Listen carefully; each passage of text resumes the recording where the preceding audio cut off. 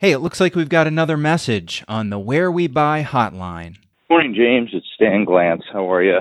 I wanted to let you know about a new venue that I just heard about through one of my associates called The Happy Place. They're located temporarily in Boston. This is a traveling show, as I understand it. It'll be in Boston through June, and it's essentially a number of venues within a space that may be currently vacant and waiting to be reoccupied by a more permanent tenant. And you can take your family, your friends, and use the various venues as Instagrammable moments, taking pictures within these context rooms. So give it a try and take a look at it. As I understand it, it will be traveling after June to another big city somewhere in the United States. Well, Stan, we are on the case. Let's go right to the source. I'm going to give a call to Jared Paul at Faculty Productions. They're the group that created Happy Place.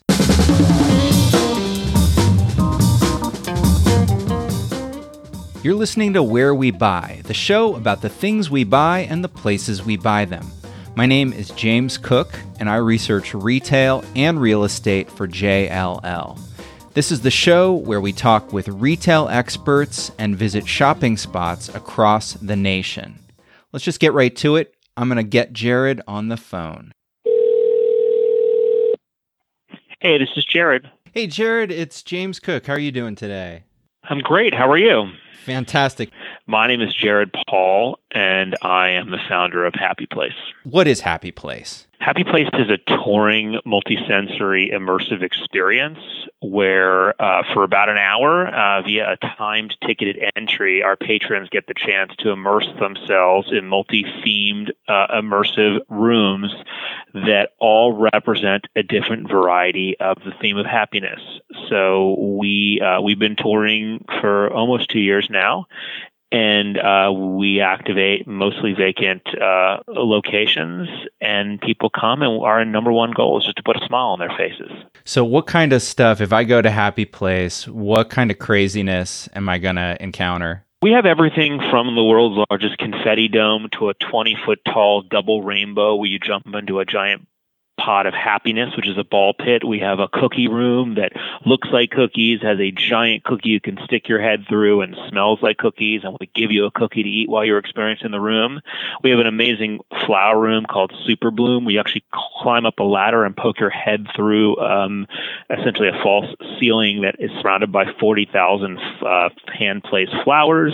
We have a candy room. We have what we call cubbies, which are these sort of immersive photo environments. One of the most famous one is a yellow bathtub with wall-to-wall rubber ducks. I think we have about 5,000 of them in there. And we have all kinds of different experiences, including a backyard experience, which is what you do sort of at the end of the touring Happy Place, which is where you play some games and enjoy our small retail store and some snacks and just sort of enjoy a sunny day in the backyard. And we also take in some additional artists in our various cities and try to celebrate happiness in their towns. So in Boston, where we are right now, through the end of June, we have a giant wall with green and white, clovers, just to represent, the fun of Boston, and various song titles and references around the space that just kind of tip our cap to our hosting city. And so you've got this relatively small retail component, but I imagine most of the revenue is coming from the ticket sales? Correct. The majority of our revenue comes from ticket sales, and we have some supplemental revenue through sponsorships and brand deals, merchandise, and food. We do operate a lemonade stand in our backyard area where we partner with local charities, and all net proceeds go to raising money for charity. We've raised well over 6 figures and actually rotate in local charities, as well as do a significant amount of charity work in every city, hosting underprivileged youth and all sorts of special needs organizations who get to come to Happy Place for free. So we're a for-profit business, but knowing that our theme is happiness, we're trying to find other ways to make the cities we're in happy, including being philanthropic. I imagine right now there's one pop-up that's going from city to city. Has there ever been a thought of doing, like multiple concurrent pop-ups? Yeah, I mean, we are in and the live entertainment business. So I'm actually a music artist manager as well as a live tour producer. And so I got into this because I was looking to take advantage of something that I enjoyed with my own family, which I like to go to museums and various immersive experiences, and wanted to do something positive. So we started in my hometown in Los Angeles, and always had the intent of taking it on the road, and built a second model. We had sort of our first model was essentially a prototype, and then built a model that was designed to come apart. And there's just like our live tours and go in and out of venues, but much like that, we're looking to take advantage of the opportunities. I believe we're the first people that have taken ours internationally. We were in Canada at the end of last year and have some pretty significant global expansion plans. So I think you can expect a future with Happy Place that not only has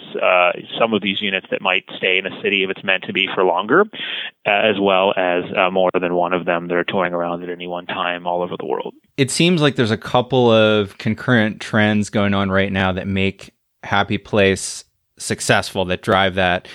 Part of it is around social media and Instagram, and then the idea that people want experiences over goods. I mean, would you say those are the trends that are kind of driving your success? Yeah, I think that people are. I mean, the experience economy is thriving, and I'm surely a proponent of it with my own time with my family. I have 3 young children, and I really built this for my wife and I, with sort of us, intended as a market for it. However, because Happy Place and the theme of happiness is extremely broad, while we are amazing and we are amazed and thrilled and humbled by how many families come join us, it's extremely broad. And we really say, if you're old enough to smile, you're a good fit for Happy Place. So we see teenagers and 20-somethings and really all sorts of ranges coming, and everyone is looking to do something new and interesting. And I think that also for us, while it is, of course, it's designed and we've spent a lot of time making sure that people's takeaway, if they're boomerangs or videos or pictures, are well lit, and that can be the takeaway that they take from the experience. But there's many things that Happy Place offers that you simply cannot sense from a photo or a video. You have to be there and taste it and smell it and touch it, and we encourage you to play with it and jump in it and do all sorts of things. But yeah, we the thing generally people are looking to, as we know, they're sort of, surely they're going on vacations and to live events that we produce and things like Happy Place, perhaps more so than buying a material object, and we're definitely, I think, enjoying that trend. And also, of course, we're living in a society that a lot of people don't eat a meal without sharing it with their friends. It's like, does a trip even happen if you don't post about it? So I think that too happens when people come to Happy Places.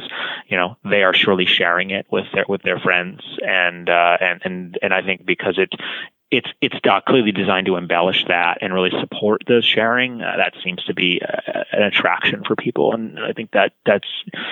I think if it was completely limited in how people could only experience it on property, it would probably not have the same level of success. It seems like there's a sort of a growing number of places, experiential places where you buy a ticket, and there's a social media component like Happy Place. What do you think the outlook is for that type of thing? Is there room for growth, or are we going to hit a point where there's just too many of them? I don't know. I mean, I focus very hard on what we're doing at Happy Place, which is that I think we have a point of view and a social action mission, and trying to entertain a large group of people. We always try to evolve it. We try to better it. We try to collaborate with great artists and our creative team. So we're striving for trying to deliver value, and I clearly. I think, like anything, I'm sure many of the people that are part of your listening audience have experienced trends, whether it's anything from self-service frozen yogurt to food trucks or what have you, or even in entertainment.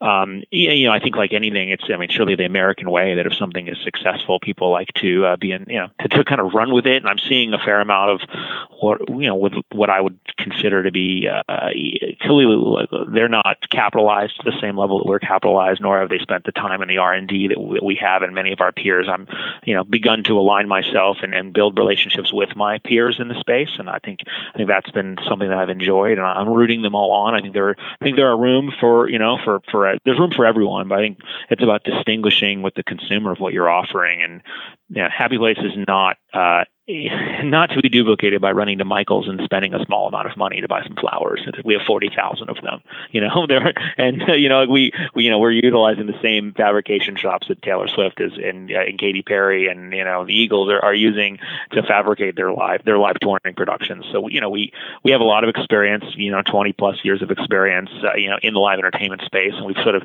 turned this environment into a stage. We've invited people to be part of the show. And we're trying to use that experience to deliver. I think that there's like anything in entertainment or in a restaurant trend, there tends to be lots of people that try to get in on the action. I wish them all luck, but we're trying very, very hard to differentiate ourselves by delivering something that's unique and trying to deliver on great value. And I think that's a point of difference. And usually, in my experience, in any business, the people that are not able to offer that'll shake out. Your background is really in touring productions, all kinds of stuff that our listeners have heard of, everything from Glee to New Kids on the Block. And I guess my question for you is, that gives you a unique background. How has that experience driven, what have you learned from those types of things that's helped in Happy Place? Well, I mean, a tremendous amount. I mean, what I'm basically doing is I'm utilizing my experience of both, a great live entertainment experience takes people on a journey, and you get everything from the introduction to the grand finale to the confetti blast at the end. And I've sort of taken that skill as a live entertainment producer and an artist manager, being a brand manager, which is essentially what you do in the music business. Is I don't found these bands that I work with or artists. They are ultimately the creative force, and I'm here to support them and help them operate their business and protect their brand. And so I've been able to build the Happy Place brand utilizing a lot of the skills and a lot of the collaborative relationships I've built along the years with working with the very same people that have helped me put those shows on the road. And instead of, again, putting it on a stage, we're putting it in a building. And so that's really our approach, is that I'm in the business of understanding how to I think deliver a great experience for entertainment, but also how to market that experience and how to understand what markets are great entertainment markets where the population is supportive, and how to get the word out. So I have a lot of experience in those two areas. I think that's what I'm drawing on. We have an alignment with Live Nation with Happy Place, so they actually are and no different than promoting and producing some of the biggest concerts in the towns we're in.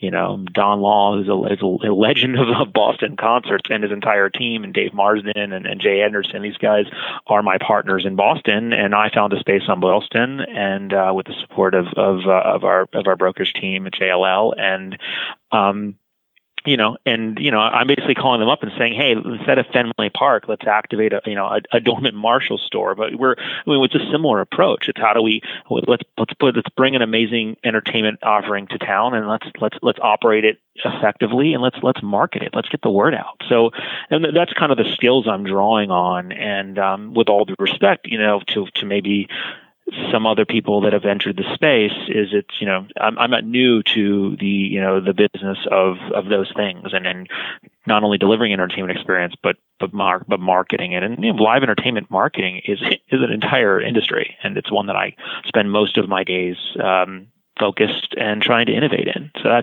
think that experience has been fun. I think it's a level of point of difference, and yet no one yet has proven is an expert in the immersive genre. We're on the cutting edge. This is all changing, and there's so much you have to learn about throughput and maintenance and all sorts of things. Not to mention, we're all out there learning how to deal with different ordinances and municipalities, and we're activating space that's not traditionally a vacant retail store or mall property is not necessarily structured for a ticketed entertainment experience. Even though this is more of an art experience, and of course we're not turning these things into live music venues or nightclubs. Is everything, so right now, Happy Place, I think everything is like physically constructed sets. Do you envision a future where there's like a virtual reality element to it? I don't know. We're very, I'm the multi-sensory side of what we're doing, smells and touches and tastes, and physically being able to interact with it, to me is quite physical. And I have myself enjoyed some amazing cutting edge virtual reality. I taken my family to it, and as well as, of course, I think a lot of people are getting into video projection and projection mapping and such. And sort of that's kind of a genre that's growing. At the end of the day, what we're doing is 7-foot tall high heels made out of candy and 20-foot tall rainbows, and it has a real wow in the flesh kind of that sort of stimulation, and and being whirling around confetti or making a confetti angel or eating a rainbow grilled cheese. I mean, that is my offering right now, and it's going to continue to evolve. I'll never say never about any of the technology, because I think technology is a part of what we do at Happy Place. We have photo booth technology. We're going to continue to evolve, but happiness means lots of different things to lots of people, and the list of ideas I have around themes for happiness and how to continue to explore that is a mile long. And so I'm kind of working my way through that list, I think, before I'm looking to slap goggles on people's faces. People are looking for something real. I truly, I've gotten to know some of the people that are market leaders in VR, and I respect what they're doing. It's just different than what I'm doing. So you're in Happy Places in Boston. Have you announced where the next stop is? We haven't. We tend to locate our locations and then kind of make sure that it's going to be a city that's going to support our efforts, and that takes some time. So in the near future, we'll be announcing our later summer and fourth quarter offerings, as well as our international expansion plans. I have learned that it is very important to really vet these cities from a lot of different angles, and it's not as turnkey as me routing a 55-city North American New Kids tour through NBA and NHL arenas. It's just that's the challenge for us all in this space, is that luckily there's a tremendous amount of deal flow and opportunities and people who would like to partner with us, and I'm humbled by that, and I enjoy all those conversations and encourage people to reach out to us. But then the vetting process of making sure it can be successful on an operational level and a marketing level for me, is pretty extensive. I'd like to, I take my time. What's the toughest thing to get right? Is it the marketing? Is it the facility? What's the toughest? At this moment in time, I would say it's aligning that the right city at the right time of year in the right location that happens to be available for a short-term period of time. I'm not taking 5 to 10-year leases, so there's an alignment issue there, and then making sure that you have the runway you need to permit and be in the clear. I mean, all those things lining up are not turnkey. And like I said, they involve a significant vetting process, and there's no. I mean, unfortunately, there's no for the industry. There's no shortage of vacant space. The question is it in the right location in the right city and it available for all those things have to check out. We don't need an incredibly customized space. We need an ample space. We're over 10,000 square feet and ceiling heights and such, and we want to be in the right part of town. But it's a lot of its timing. We've had the benefit of getting into locations that have long-term development plans, but in the short term are available. I should say redevelopment plans. I'm just excited to be doing something unique and collaborating with a lot of great people, including the people that are on your listener base, your real estate side, and the support that we've gotten. I mean, at the end of the day, there really are a lot of spaces that need something new. And it doesn't necessarily need to be, traditional retail. I'm sure that's not new information, and everyone is trying new things. But finding ways to activate space, even in the short term, and bring positive, experiences and families and all sorts of a very wide variety of people seems to be it's a lot of fun, and it has its challenges. But I'm excited and encouraged by it. That seems like Happy Place knows no end in terms of where we might be able to go, and it's. Every time I read a story about, another store chain that shutters, I'm seeing some opportunity in that, and not just for me. I mean, I hope the industry continues to evolve and continues to talk to people like us and all the people that are beginning to come into this genre or some of the other incredible uses that I've seen many of the other interviews you've done. I mean, a lot of these are people that are my peers, people that I respect, that are on the cutting edge of building new uses and new entertainment experiences, whether it's micro amusement or VR or immersive. And it's exciting. It's an exciting time. I think opportunity comes from change. So that's what I'm focused on, and it's interesting to be taking my shows into these non-traditional spaces. But it's been fun. I'm up for the challenge. Awesome. Thank you, Jared, so much for your time. I got a lot out of it. So thanks so much for joining me today. Thank you. Thanks for having me. Yeah. Have a good one, Jared. All right. Thanks. Bye-bye. It's no surprise the experiential economy is still growing, and that's because you can't replicate it at home, online, on your phone, or anywhere else other than in person. And I totally agree with Jared that there's room for growth in this space, but not just for anybody. You've got to have the skills, and it seems like the skills that are going to make bricks and mortar retail successful in the future have as much to do with the entertainment industry as anything else. I love getting your voicemail. As Stan Glantz found out, we like to take the topics you tell us about and dig into them. You should give us a call. Leave a message on the Where We Buy hotline, and we'll use your voice in an upcoming show. The number is 602-633-4061, and be sure to tell us your name and where you're calling from. We've got a ton of great episodes coming up, including an interview with Vince Kadlubeck at Meow Wolf and a visit to the Southern Food and Beverage Museum, plus a whole lot more. You want to make sure to not miss a second, and in order to do that, you can subscribe to Where We Buy on the iPhone podcast app, on Spotify, or wherever it is you get your podcasts. Or you can go to our website, which is wherewebuy.show. You can even tell your Amazon device to enable the Where We Buy skill. I wanted to give a shout out this week to my friend Katie Sershawn. Katie's been on the show a couple of times in the past, and she's been my marketing partner in crime for many years. Her support has helped make this podcast possible over the years. Katie is moving on to a new role at JLL, so we're happy she's staying with the company, but I'm not going to get to work with her as closely now, so that's kind of a bummer. So bye, Katie. Don't forget us. Our theme music is Run in the Night by The Good Lords under Creative Commons license.